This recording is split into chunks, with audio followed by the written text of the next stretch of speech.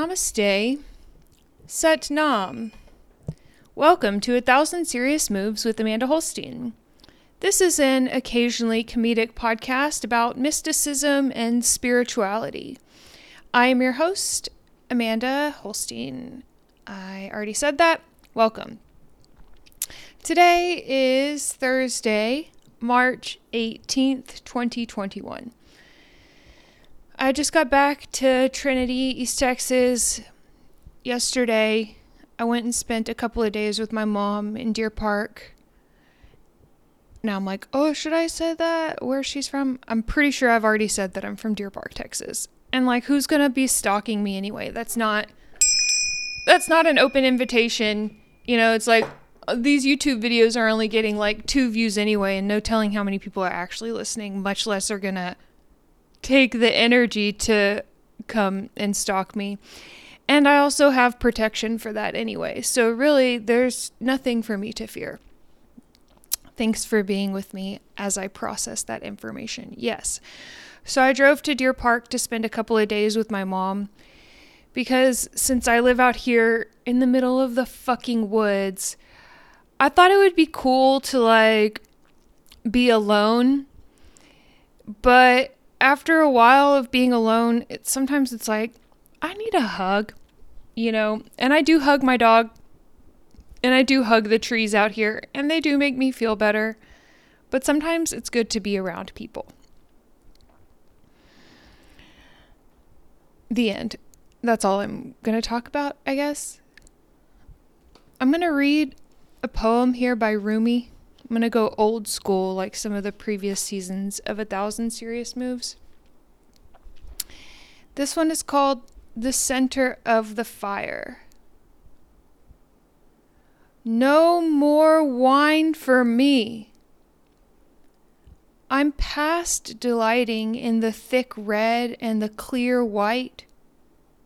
I'm thirsty for my own blood as it moves into a field of action.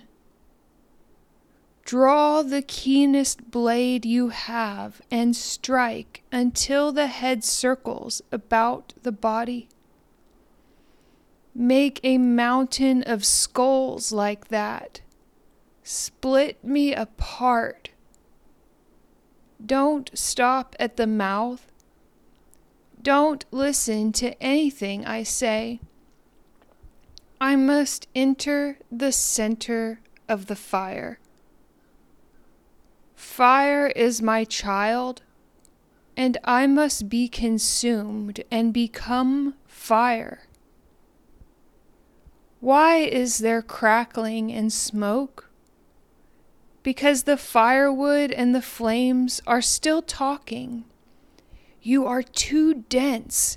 Go away. You are too wavering. I have solid form.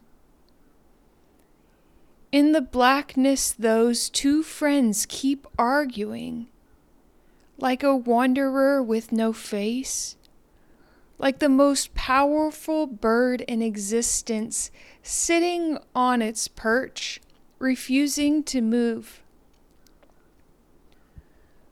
What can I say to someone so curled up with wanting, so constricted in his love? Break your pitcher against a rock. We don't need any longer to haul pieces of the ocean around. We must drown, away from heroism and descriptions of heroism. Like a pure spirit lying down, pulling its body over me like a bride her husband for a cover to keep her warm. Someone who goes with half a loaf of bread to a small place that fits a nest around him. Someone who wants no more, who's not himself longed for by anyone else. He is a letter to everyone. You open it. It says, live. The mystery does not get clearer by repeating the question, nor is it bought with going to amazing places. Until you've kept your eyes and your wanting still for 50 years, you don't begin to cross over from confusion. Ding, ding, ding. What spoke to me in this poem is related to what I'm going through right now in terms of releasing substances. The title of the poem is called The Center of the Fire. And in a way, that's how I feel as I'm trying to release these desires, this wanting and belief that I need something different, whether it's cigarettes, which I will confess I do have a pack with me, or marijuana, or alcohol, or men, or some perfect self-image. It's all rooted in this belief that I'm not enough, that I need more, that I need to be different, look different, be better than other people. It's like I simultaneously want people's compassion and envy. Apparently, this is self-will. It's self-centeredness. And it feels a little cliche to be using this type of language. But I heard somebody say in a meeting today that my first thought is wrong. And in a way, I say that all the time. That all of my thoughts are wrong. Or at least, or at most, incomplete. The still silence of the void is more true than any thought, belief, or description. I find that in the mornings, I used to and have an inclination still to love to indulge in thoughts. The more I practice meditation, the more I see just how negative these thoughts have become. Oftentimes, I compare myself to others, or at least the image that they project. And usually that's towards a negative slant, and I begin to think about how inadequate I am and how I'll never measure up and why do they have that and I don't have that. And the other day I heard myself comparing myself to somebody else in the other way, which is more rare, which is that I said not to compare myself, but good thing that I have a spiritual background, and I caught myself comparing myself to somebody else in order to make myself feel better. And thank God that's what I choose to call my higher power. Thank God that I even had that realization. Because comparing myself to others in order to make myself feel bad, and comparing myself to others in order to make myself good, are rooted in the same feeling of inadequacy. The stillness of the moment is the only place that I find true peace. Without thoughts, or like trying to cover myself in ribbons and medals and honors and degrees, patting myself on the back is not the same as self-care. It's like trying to put a bunch of layers of paint on an already really old wall. Comparing myself to others for good or for bad is like just trying to patch up a dent that is still there. You know how when you get a dent in your car and they just cover it over and then put the new paint on, but technically the dent is still there? That's what it is when I try to compare myself and make myself feel better by judging someone else. Judging someone else is still a thought.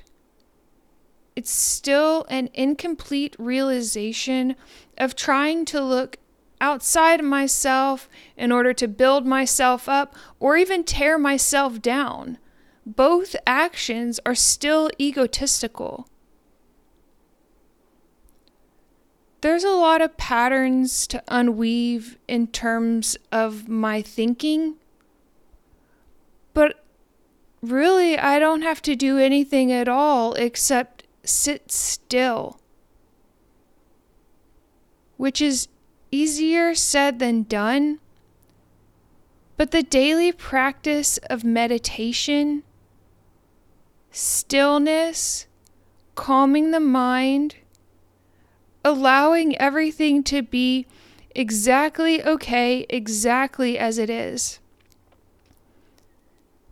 For the past year, I've had this pain in my left shoulder, and occasionally it goes away through yoga or acupuncture.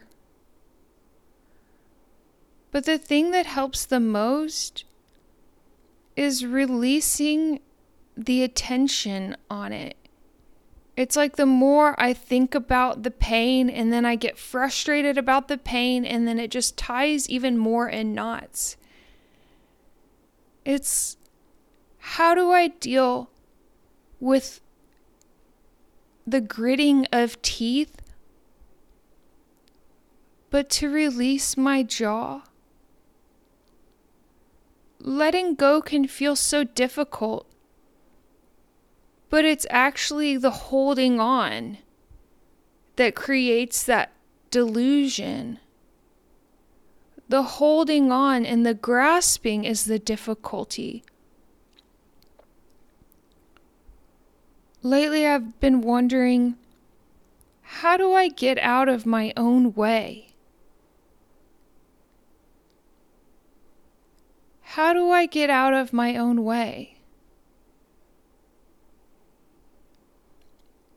Trying to figure things out is not a final solution, because I can know why I do the things that I do. Childhood trauma, belief systems, patterns over time. But the knowledge itself is not enough to release the tension. The knowledge can help release some of the pressure. Sometimes the best thing for me to do is nothing. I used to think that meditation was sitting still and indulging in every thought that passed by. What a world we live in. I used to like to blame my difficulties on people, places, things, spiritual entities, conspiracy, and dark forces. If I go head on in some type of spiritual battle, I'm engaging with the trauma. I had listened to a lot of podcasts last year, and these people were predicting famine. And I thought, if we are all part of the body of Christ, and all things work for the good, why would I choose to believe that the world is ending and that strife and difficulty are a must?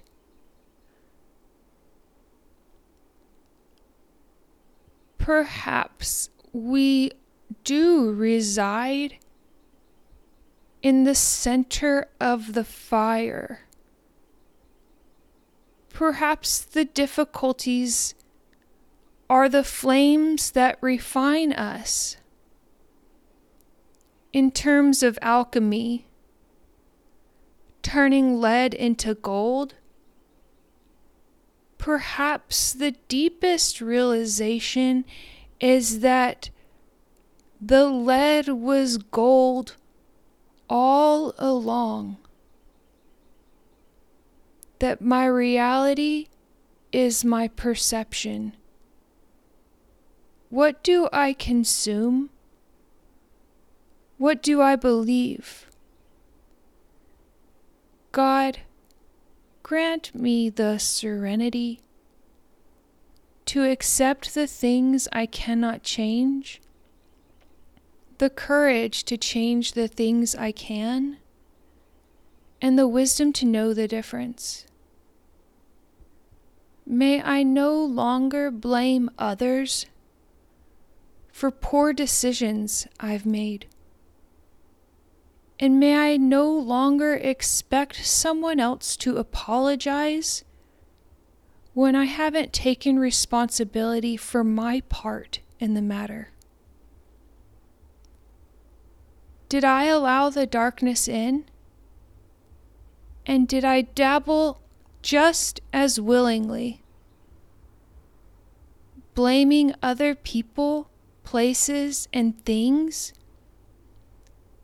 is denial and keeps me crippled, keeps me handicapped. I'm leaning on a crutch. While crutches have their place, and they do serve a purpose, am I enabling myself further by relying on something else outside me? What are the resources available to me? What are the tools at my hand? Are there people I can call?